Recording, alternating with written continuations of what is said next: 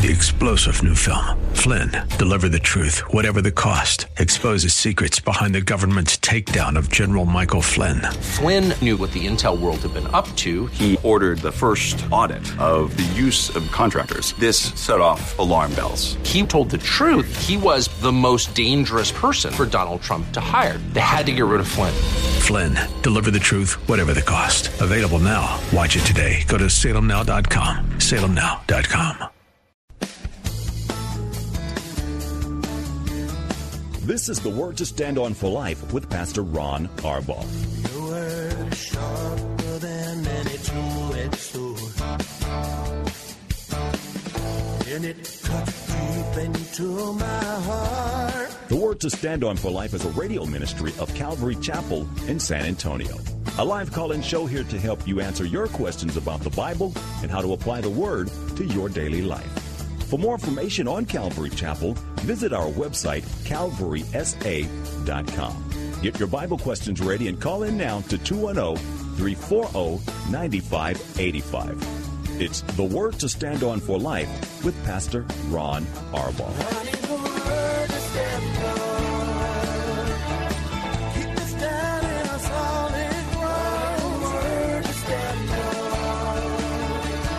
Welcome to the Wednesday show. I'm Pastor Ron Arbaugh from Calvary Chapel in San Antonio, Texas, and you have tuned in to the Word to Stand On for Life, a program dedicated to taking your phone calls and answering your Bible questions. Whatever's on your heart or mind, we'll do the best that we can to answer. All you have to do is call us. Dial 210-340-9585. That's 340-9585. Outside the local area, you can call toll-free at 877-630-KSLR.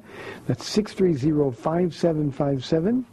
You can email questions to us by emailing questions@calvarysa.com, or you can send them in via our free Calvary Chapel mobile app. If you're driving in your car, just use your hands-free feature of your phone with the free KSLR mobile app, and you'll be connected directly to our studio producer. I think we're going to get a lot of calls today. I think that because we had about 20-plus kids in here praying for the program today, so I know it's going to be a good one. A couple of very quick things tonight here at Calvary Chapel. We're going to be finishing the book of 2 Samuel. When I get done with these books, after having taken the church through however long it takes, we've been in 1 and 2 Samuel for a long time.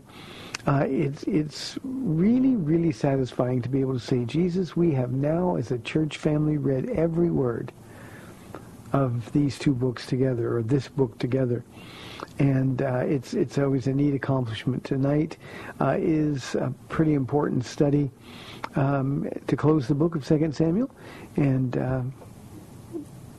hope you enjoy it. You can watch it at calvarysa.com if you can't get here live.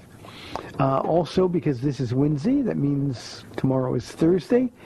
That means Paula will be live in studio with me on the date day edition of the program. Ladies, that's a program especially for you. So if you have any questions or calls or need any encouragement, Paula will be here in studio to take care of that tomorrow. One more time with the phone number, and then we'll get to some questions. 340-9585. My first question today is from Michael. And he says, Pastor Ron, should churches preach more about politics and the problems in the world? Michael, that's not the church's job. The church's job is to testify of Christ, to teach people, equipping the body of Christ for works of ministry. We do that by teaching them the Word of God. You know, there's lots of places you can go, from online to supporting individual candidates. There's all kinds of places you can go and talk about politics and the problems in the world. But you see, Michael, we have the answer to the problem in the world. And that's why we teach Jesus. I could take my valuable time, and I have been, in all full disclosure, Michael, I've been criticized a lot for not being more politically involved, not allowing candidates from a certain party to be to speak in the church or to solicit votes or support.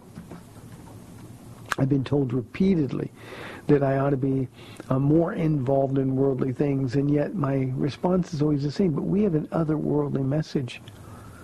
Our hearts and minds here are set on things above, not on the things of this earth.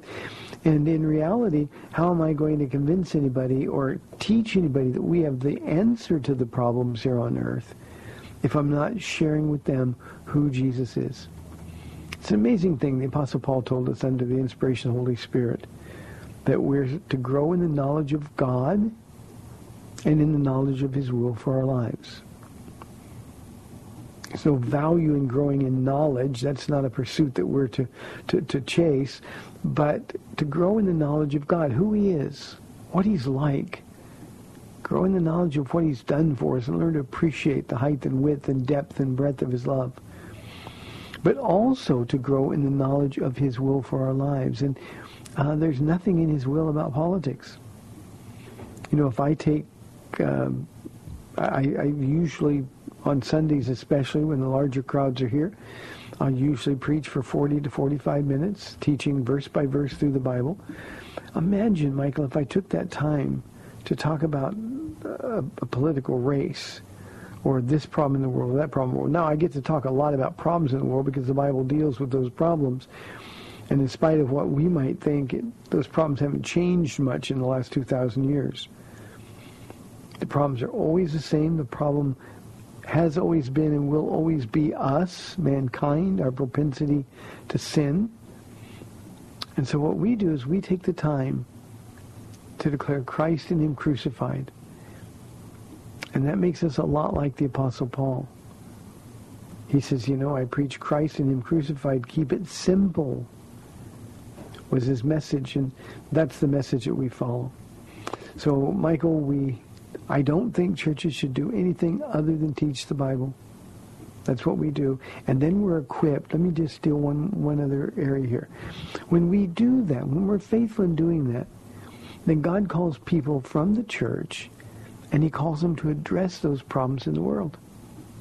You know, I could talk about health care. Or I could teach people to follow Jesus' will for their lives. And then when they do that, he tells some of them to, well, let's start Malta Medical. Malta Medical, for those of you who don't know, is a 100% sponsored by this church, a free family practice doctor's office. It's just down the strip mall from us a little bit. Every day, or nearly every day, somebody gets saved, but every day we're ministering to people, we're praying for people. So we're actually doing something about that problem in the world, instead of just talking about it. Those are the important things to understand. When we're equipped for the works of ministry, and God is able to reach our hearts with what that ministry is, and then we get to be about solving those issues. So, Michael, I hope that makes sense to you. Politics is not what the church is to be about. I know I said one more thing, but let me just add one more thing. Too often in our church culture, in our evangelical culture, we give the impression that unless you're on one side of the political divide, you don't know who Jesus is. And that's simply not the truth. And that's why it's better if we just keep talking about Jesus. Now, here's the question that I ended with yesterday. I said I want to come back to it a little bit today, so I'm going to do that. I've already heard that I offended some people, and there's always an exception. You know, I'll get an email that says, well, I met my wife online, or I met my husband online. Good for you. You're the exception that proves the rule. The question came in anonymously right at the end of the program yesterday. Is it okay for Christians to date online? And because I only had a minute, I said, no, I can answer the question. Once more, the is it okay questions. There's a lot of things that we can do, but what we want to do as Christians is to evaluate those things as they relate to our witness for Jesus. Now, if you take matters into your own hands by actively looking for a husband or a wife online, let me ask this question. Where's the faith in that? Where's the faith in that? I tell you all the time on this program, I tell our church the same thing. If you walk with Jesus every day, it's impossible to miss his will for your life. It's impossible. And I think when we turn to online dating, this is one example of what happens when we become impatient with God. I think here's the thing that we all need to understand. When it takes some time for the right man or the right woman to come into your life, we fail to understand that God is changing us. He's preparing us for the moment when that man or that woman comes into our lives. And if we'll just be patient and wait, not try to speed things up by taking matters into our own hands. What we're saying is, Jesus, you know what? You've got every phase of my life, every facet of my life, you're in control of. And so I'll let this one be under your control as well. And just say, Lord, I'll wait. Now, I think that going to church and being open to the possibility that your husband or your wife is there, the person that you're going to marry, at least in church, if there's somebody that you're interested in, you get an opportunity to observe their heart to serve, their heart for God's people, and their heart for God. You don't get to do that online. There's just something, again, I'm 100 years old, and I understand I'm not going to change the world. It's not what I'm trying to do. I'm trying to change people in the world, but not change the world. I realize that you can go to a website where other lonely people are looking for maybe their husband or their wife. And you can look at pictures, read about interests, and think, well, that'd be nice, or that would be nice. But I still ask the question, where is the faith? Where is the faith? Once more, I want to say this. If you found your husband or your wife online, God bless you. God is good. But I'm in favor of letting Jesus be in control of every facet of our lives. And Anonymous, I just don't think what he's going to do is say, you know, go online. Don't trust me. Don't follow me. Go online and do this yourself.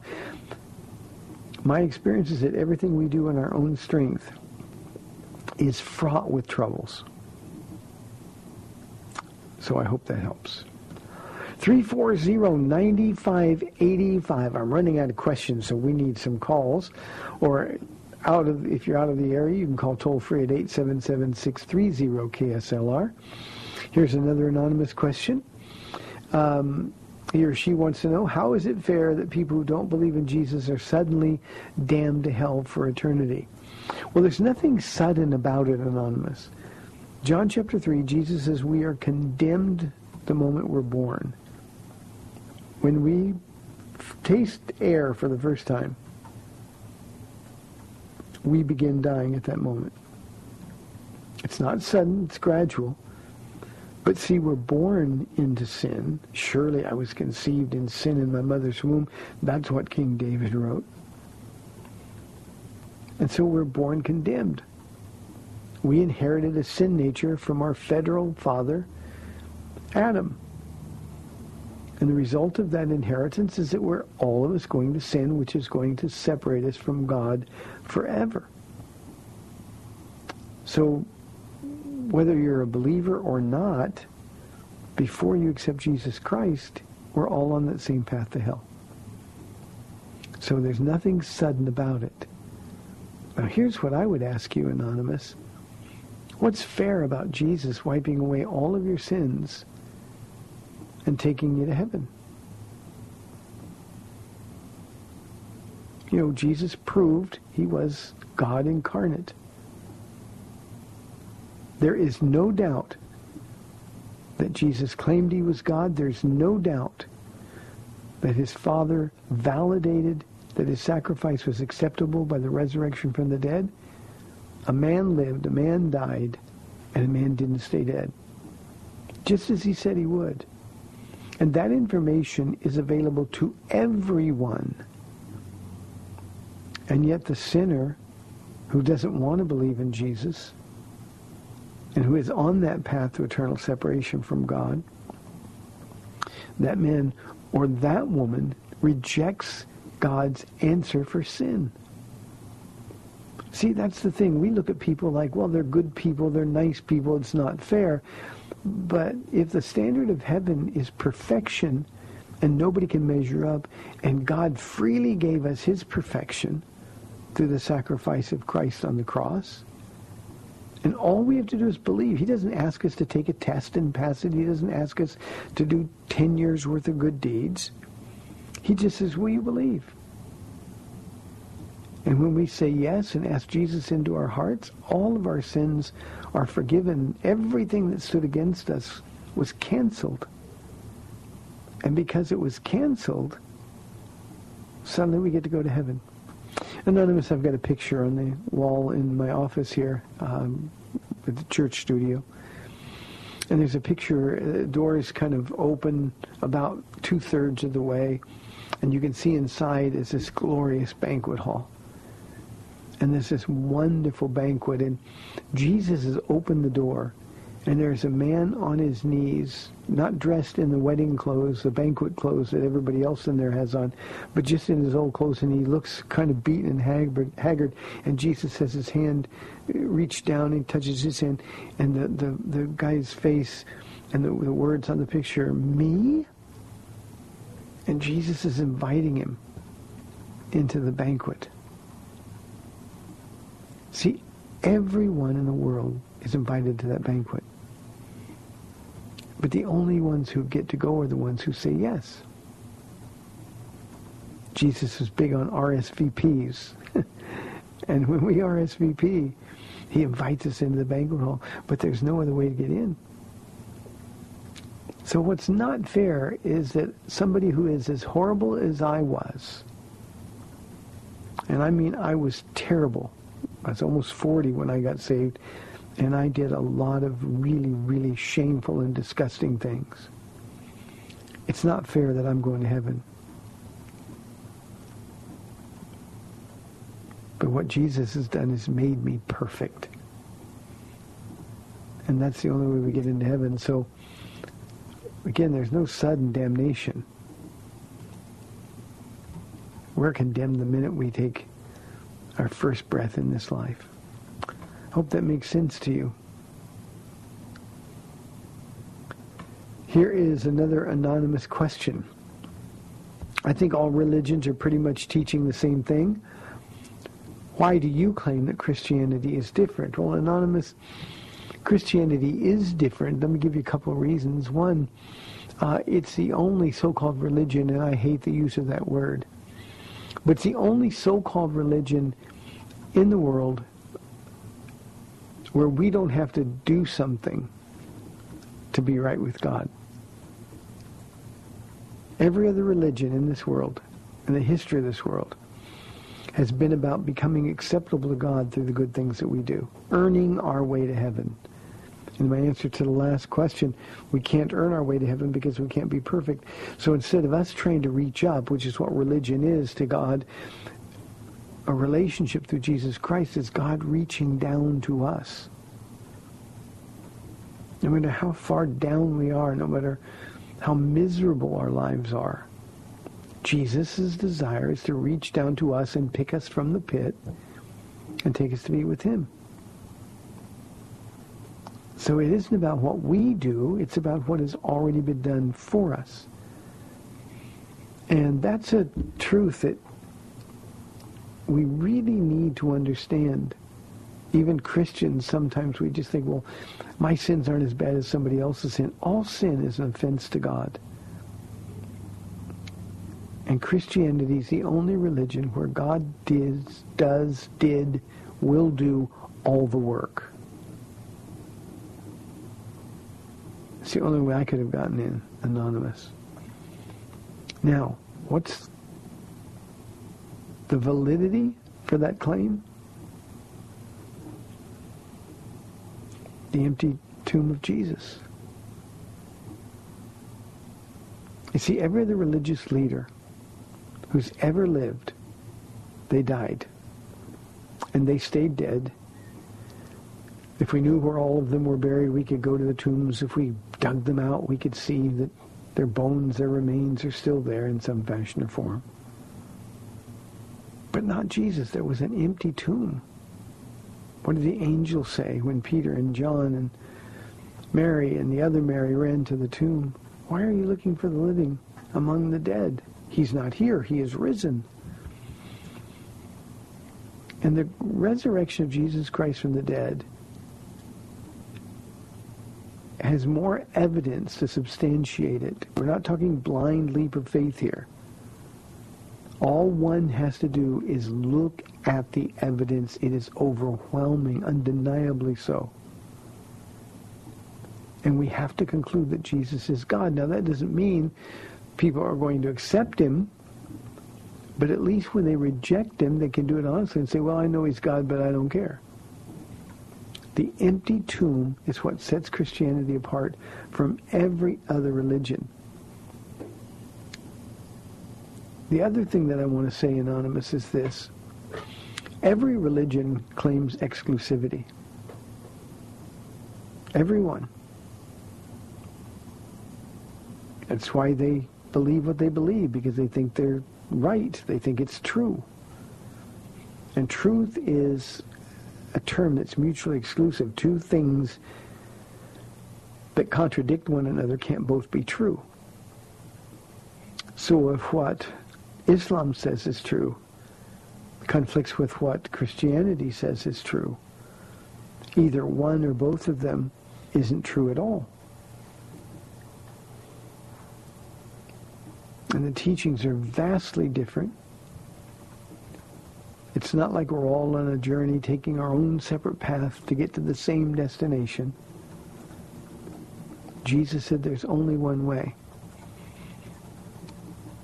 And if you reject that, you're rejecting a God who was murdered and didn't stay dead.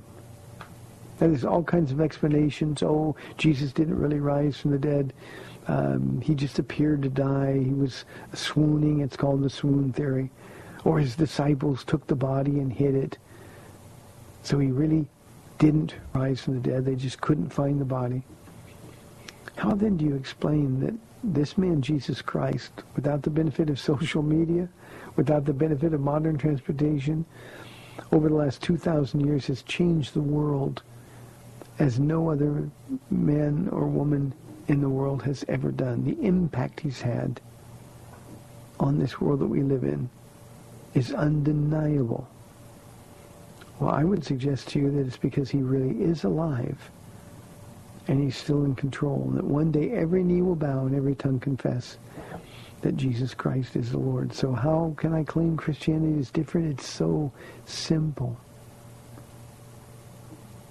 Jesus looked with mercy down. He looked down on a sinner like me. A blasphemer, a liar, a cheater,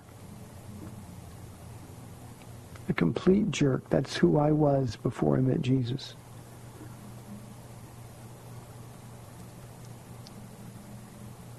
And he asked me to be his.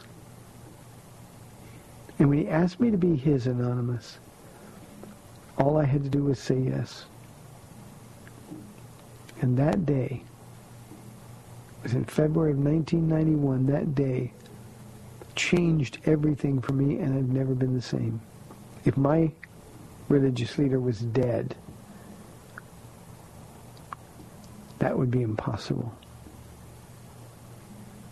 But because Jesus not only came and died and rose from the dead, he then condescended to live in me in the form,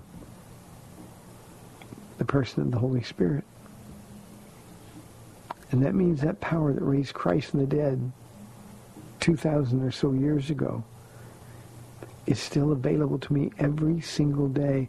And this man who was once dead, walking around, physically I was alive, but I was dead spiritually. And then what it means is that this man was born again.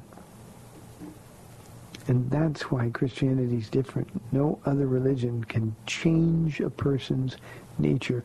No other religion is transformational by nature.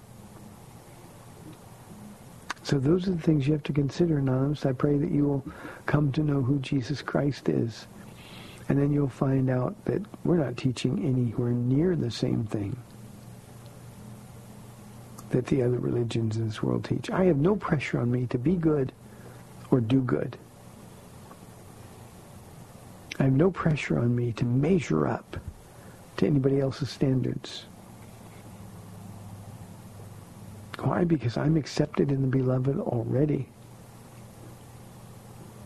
And the Holy Spirit was given to me as a deposit, guaranteeing my inheritance to come. And every day, Jesus is with me. Every day, he speaks to my heart. I open his Bible, he speaks to my mind. And I'm not alone. That's how Christianity is different. So, Anonymous, I hope that answers your question. I hope you'll come to a thriving, saving faith in Jesus Christ. We have 30 minutes left. I would love some phone calls and some questions. 340-9585 or toll-free 877-630-KSLR. Numerically, that's 630-5757. We have 30 minutes left in the program. I'm Pastor Ron Arbaugh. We'll be back in 2 minutes.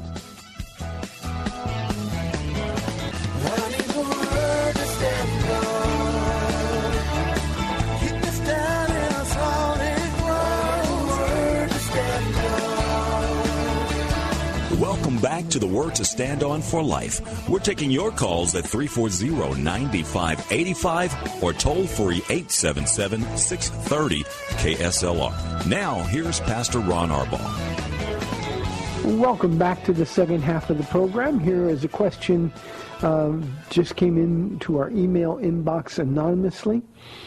It says, can we assume that Satan's rebellion happened after the creation of the earth? Revelation 12:9 says that the great dragon was thrown to the earth. Now, I'll tell you in advance, Anonymous, that probably way more people disagree with the answer I'm about to give you than would agree with me. But I personally believe that his rebellion happened after the creation of the earth. I personally believe, I can be more specific, after the sixth day when God saw that man, Adam, was so magnificent, said, this is very good. I think that's what inspired Satan's rebellion. Satan, we know, especially from Ezekiel 28, was the most magnificent of all of God's angels. The King James version of Ezekiel 28 indicates that music emanated from his wings, and that's why he's often was referred to as the worship leader of heaven. But being beautiful, being the best of the best, I think when he saw God's heart toward the man that he'd made and said, no, this is my best work. Now, by the way, we know that's what he said because in Ephesians chapter 2, verse 10, Paul, under inspiration of the Holy Spirit, says that we are his workmanship. The Greek word is poema. We get our English word poem.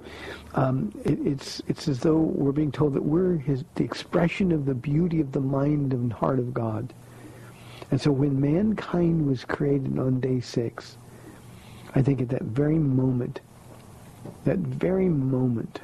Satan began to rebel. I will cast my throne above the Most High. I will be worshipped rather than one who worships. He just wanted to be God himself. And of course, God allowed that to happen. And we know that a third of the angels, the fallen angels, ultimately were deceived and also rebelled against God. Now, Revelation chapter 12, verse 9 is a little bit different than what you're talking about. I don't think that's the proof text. Let me go back to verse 6 and then just read it. This is where the woman who is Israel fled into the desert to a place prepared for her by God where she might be taken care of for 1,260 days. And there was war in heaven. Michael and his angels fought against the dragon, and the dragon and his angels fought back. But he was not strong enough, and they lost their place in heaven. Here's the verse that you were talking about. The great dragon was hurled down, that ancient serpent called the devil or Satan, who leads the whole world astray. He was hurled to the earth, and his angels with him. Now, the context, I went back to verse 6. Because this is the end of the Great Tribulation, the last 3.5 years. And so I think the Revelation 12 passage is predictive rather than a proof text that he fell after the creation of man. I think that most people think that sometime in eternity past, and we have no clue as to when that would be. That's when Lucifer fell. I just happen to disagree, and I more take your side in the sense that I believe that he fell, as I said, after the creation of man. That's about as specific as we can be, because there is no proof text on that whatsoever. So thank you, Anonymous, for the question. Thanks for listening to the program. 340-9585 for your live calls. Here is a question from Randy. He writes, in Ephesians 4:27, we're told not to give the devil a foothold. What exactly does that mean, and how do we do it? Well, Randy, this is a really important passage of Scripture, so I'm going to read this for you. Again, I'm going to go back a couple of verses to set the context. Paul says to the Ephesians in chapter 4, beginning now in verse 25, he says, therefore, each of you must put off falsehood and speak truthfully to his neighbor. The idea there is we're a new creation. The old is gone, the new has come. Here's the result. Put off falsehood, speak truthfully to his neighbor, for we're all members of one body. In your anger, do not sin. Do not let the sun go down while you're still angry, and do not give the devil a foothold. Then it continues, if you've been stealing, you must steal no longer. Don't let any unwholesome talk come out of your mouths, but only what is helpful for building up others, and on and on and on. Here's what giving the devil a foothold means. It means we're giving Satan an opportunity to do the work he wants to do, which is to destroy us. And what Paul is doing in writing to the Ephesians is trying to give us a sort of a stepping stone, how we can walk in the knowledge that we don't need to be afraid of the enemy. We're stronger because he who is in us is greater than he who is in the world, but at the same time, he wants us to know the kind of things that would give the devil a foothold. By that I mean we invite him into our lives through these kind of behavior. Put off falsehood. When you lie, you're giving the devil a foothold. That's a sin that's separating you from fellowship with God, and the devil is always going to take advantage of that. In your anger, do not sin. Now, anger in and of itself is not a sin. But too often we think of our anger as being righteous. Somebody did something wrong to me. Our anger is not righteous. Jesus's was. God's was. But ours is not. So if we sin in our anger, you've given the devil a foothold, sort of a leg up in his effort to destroy us. If we go to bed angry, boy, this is great counsel for husbands and wives. Don't go to bed angry. Deal with the issues that you're angry about, and do it in a godly way. Because if you go to sleep angry, you're going to give the devil a foothold. Now, I deal with horrible nightmares. It's just from the day I got saved, it just seems like nightmares have been a part of my life. And it's so bad at times that the last thing I want to do is give Satan the opportunity to make him even worse. And so I'm not going to go to bed angry. I'm going to be sure that I can talk to the Lord with unbroken fellowship. If you are stealing, you're giving the devil an opportunity to destroy you. If filthy talk comes out of your mouth, you're giving the enemy an opportunity to destroy. That's what it means to give him a foothold.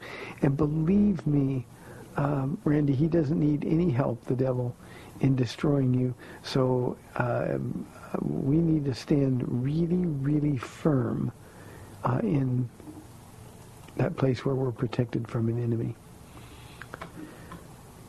Daniel wants to know, I don't understand why God would ask Abraham to sacrifice his son. Can you help me understand? Well, I think, Daniel, you have to understand first that this was a test. God asked, but he never intended or desired Abraham to sacrifice Isaac. He never did. There was a couple of reasons that he did this. One was it was a test for Abraham. But the other is that it was a picture that God was intentionally creating of another father who would send his son to die. But this time, there wouldn't be any stopping the execution. And of course, that's a reference to the father who had to turn his back on Jesus as he lay dying on this cross, becoming sin for us. So he asked him to test him. Now here's what I think is clear from the passage in Genesis 22, Daniel. It appears clear to me that Abraham was putting Isaac first in his life, even ahead of God. It wasn't always that way. There was many, many years when Abraham was so grateful that this miracle son coming from his and Sarah's body was a gift from God, and he was one of the most grateful men on earth for this gift. But then, like a lot of us, I've seen this happen when parents have a baby, especially a baby that they've been wanting to have or maybe didn't think they could have. That baby becomes like a little idol to them. Well, Isaac at this point was a young man. He wasn't a kid. He could have been as much as 23 or 24 years of age. We don't know for sure. Most scholars would tend to place him in the 16 to 19 age category. But Abraham's whole life revolved around him. God says, do you remember when we used to be close, Abraham? Do you remember when every day you got up and the first thing you thought about was me? Well, those days are gone, so here's what I'm going to ask you to do. Choose who you love more, me or him. Go kill him. But again, Daniel, I want you to understand, it was never God's intent. He always knew that he was going to rescue Isaac from his father's hand. So Isaac was never in any danger. But the test was to Abraham. Can you imagine the 3 days from the time they left to the time they reached Mount Moriah? And by the way, we're going to see another sacrifice on Mount Moriah tonight at 2 Samuel chapter 24. Well, in the exact same place. After a 3-day journey, Isaac looked around and said, Father, we have everything we need for the sacrifice, but where's the ram? The lamb? And Abraham's answer prophetically was, God will provide himself a sacrifice. That's a picture, of course, of Christ. At the end, when God spared him, we can begin to understand the relief that Abraham would have felt. But he would have known that God is good. And he would have known that he almost lost that special relationship as a friend he had with God, because Isaac became more important to him. Now that's a lesson for all of us to learn from. If there are things more important to you than Jesus in your life, you got to kill him. You got to get rid of him. But Daniel, Isaac was never in any danger at all. Not for a moment, and God knew it. Abraham, 3-day journey, he had to come to the conclusion, we learned this in Hebrews 11, that he came to the conclusion, well, God, you made me promises and you can't lie, so if I kill him, you got to raise him from the dead. And Hebrews says, and figuratively, he was risen from the dead. So I hope that answers your question, Daniel. Don't be freaked out by the request. It was just God saying, who do you really love more? And when it was over, he said, I can see that you love me more. Now you know, Abraham, that you love me more. I'm first. God always comes first. Here's another anonymous question. It seems impossible to me that the Bible is anything more than a book written by men. So how can I be sure? I was thrilled to get your question today, Anonymous, because this question is exactly the wrestling match that I had to go through. now 27 years ago. I got saved. I met Jesus. It was a radical transformation. But I still had all of these questions. I was so curious. I would ask everybody questions.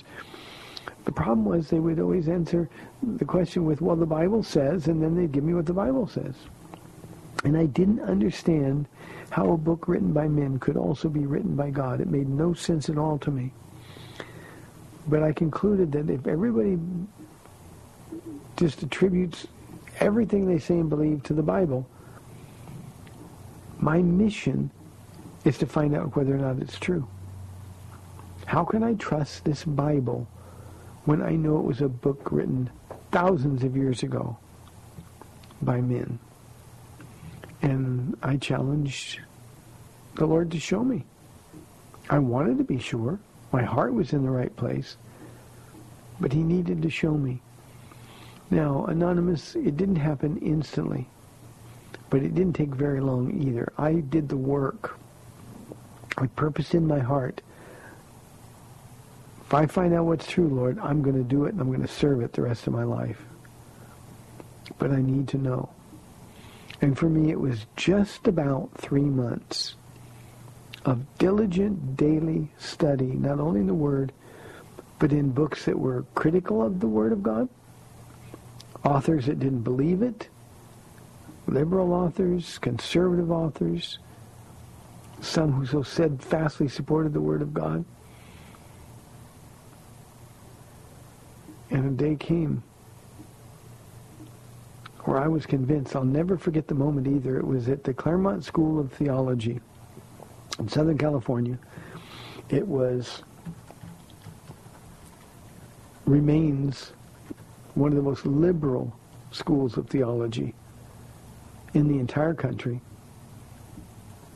Don't believe anything now that I hold near and dear. But they had a great library filled with good stuff and bad stuff. And I started going through those books and checking it out for myself. And one day, it really was almost as though Jesus were sitting at that table with me physically. And it was as though he looked at me and said, "Are you convinced yet?" And I remember saying this out loud. I said, "I'm convinced. This is the very Word of God." And from that day forward, Anonymous, my life was never the same. From that day forward, I never had a moment's doubt about my salvation, about who Jesus was, or whether or not the Bible was really his Word. Now, all of that to say you need to find out for yourself. It's the most important question you can ever ask, but you have to be honest enough to find out for yourself. This is a conviction that has to come to you from God.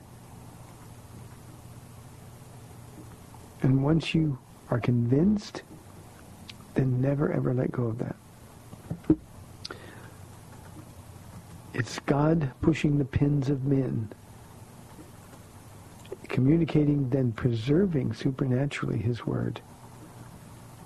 And we have a Bible that we can depend on. Find that out, and your life will change forever.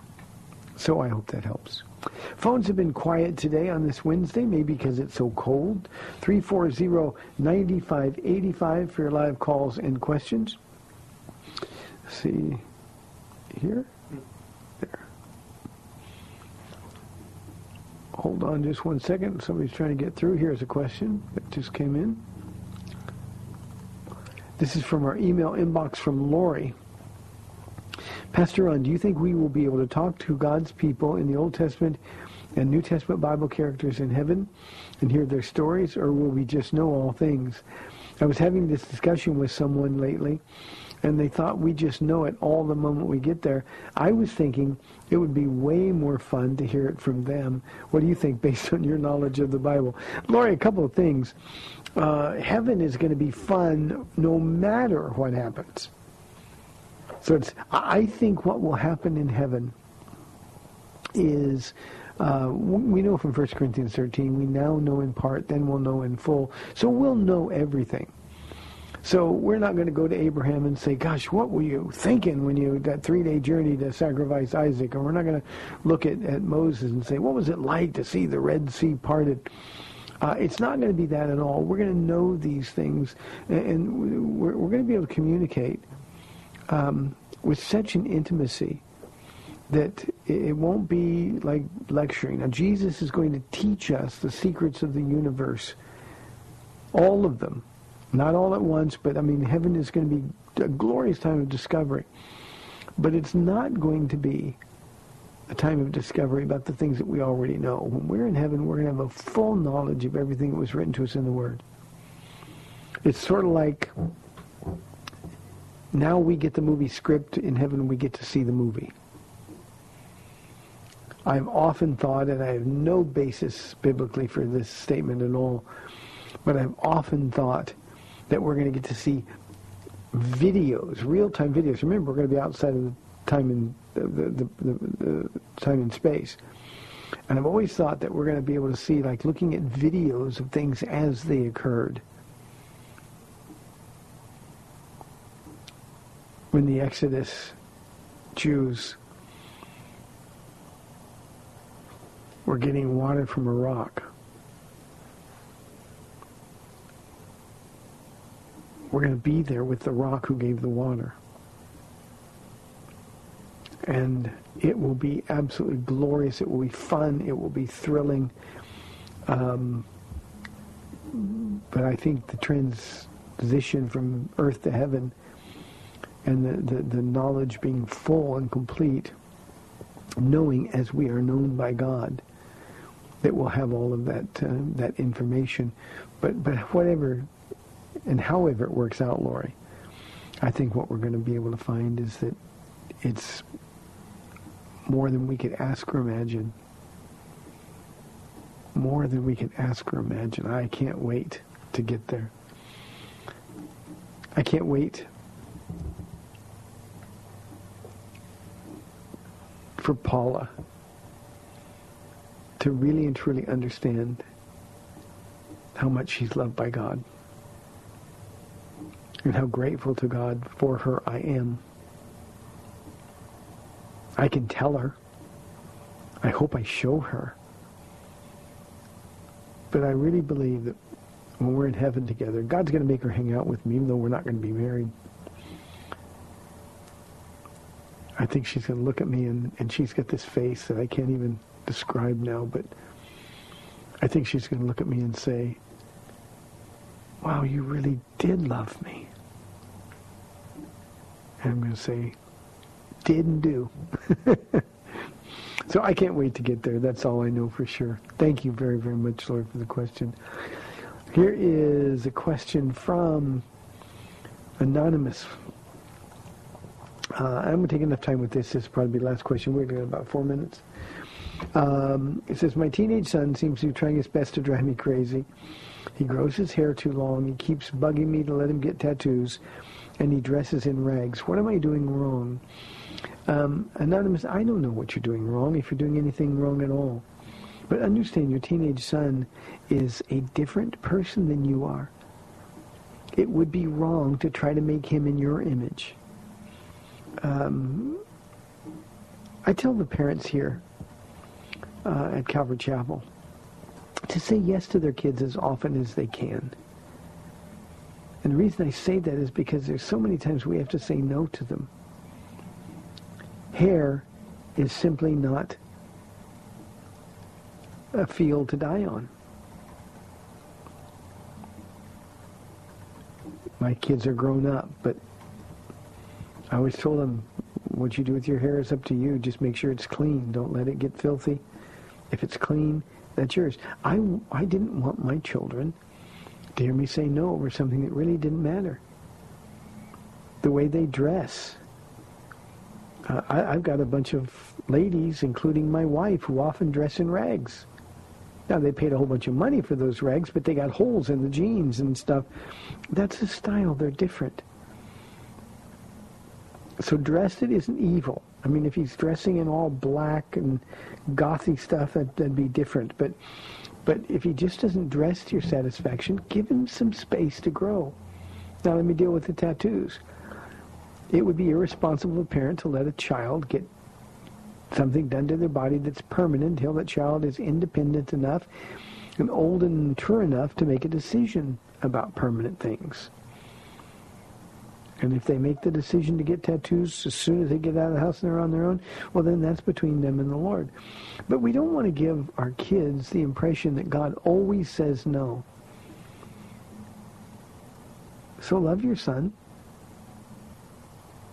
Take him to church. Make sure he goes. Make sure that he's in the Word. Make sure that you have family devotions going on. And then one day, who knows, he'll come to his senses and make a choice to serve Jesus Christ. But don't let him frustrate you or fluster you. Give him some room to be him. And as long as that isn't offensive, evil, or wicked, then understand it's just different. And maybe one day he'll say, you know, her Jesus wasn't as bad as I thought he was. So I think that's really, really important. Again, let me say this one more time and then we'll get ready to close here. Say yes as often as you can. Because we have to say no in this world to so many things. Say yes as often as you can. Thanks for tuning in today. Enjoy your families. I'm Pastor Ron Arbaugh. You've been listening to The Word to Stand In for Life. Great Bible study tonight in 2 Samuel chapter 24. Tomorrow, Paula live in studio on the date day edition of the program. Thanks for tuning in. We'll, Lord willing, see you tomorrow at 4 o'clock on AM 630, The Word. Thanks for spending this time with Calvary Chapel's The Word to Stand On for Life with Pastor Ron Arbaugh.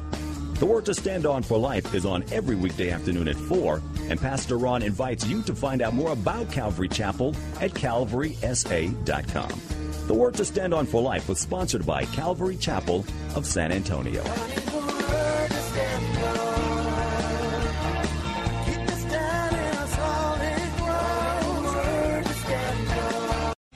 Three-star General Michael J. Flynn, head of the Pentagon Intelligence Agency, knew all the government's dirty secrets. He was one of the most respected generals in the military. Flynn knew what the intel world had been up to. He understood its funding. He ordered the first audit of the use of contractors. This set off alarm bells.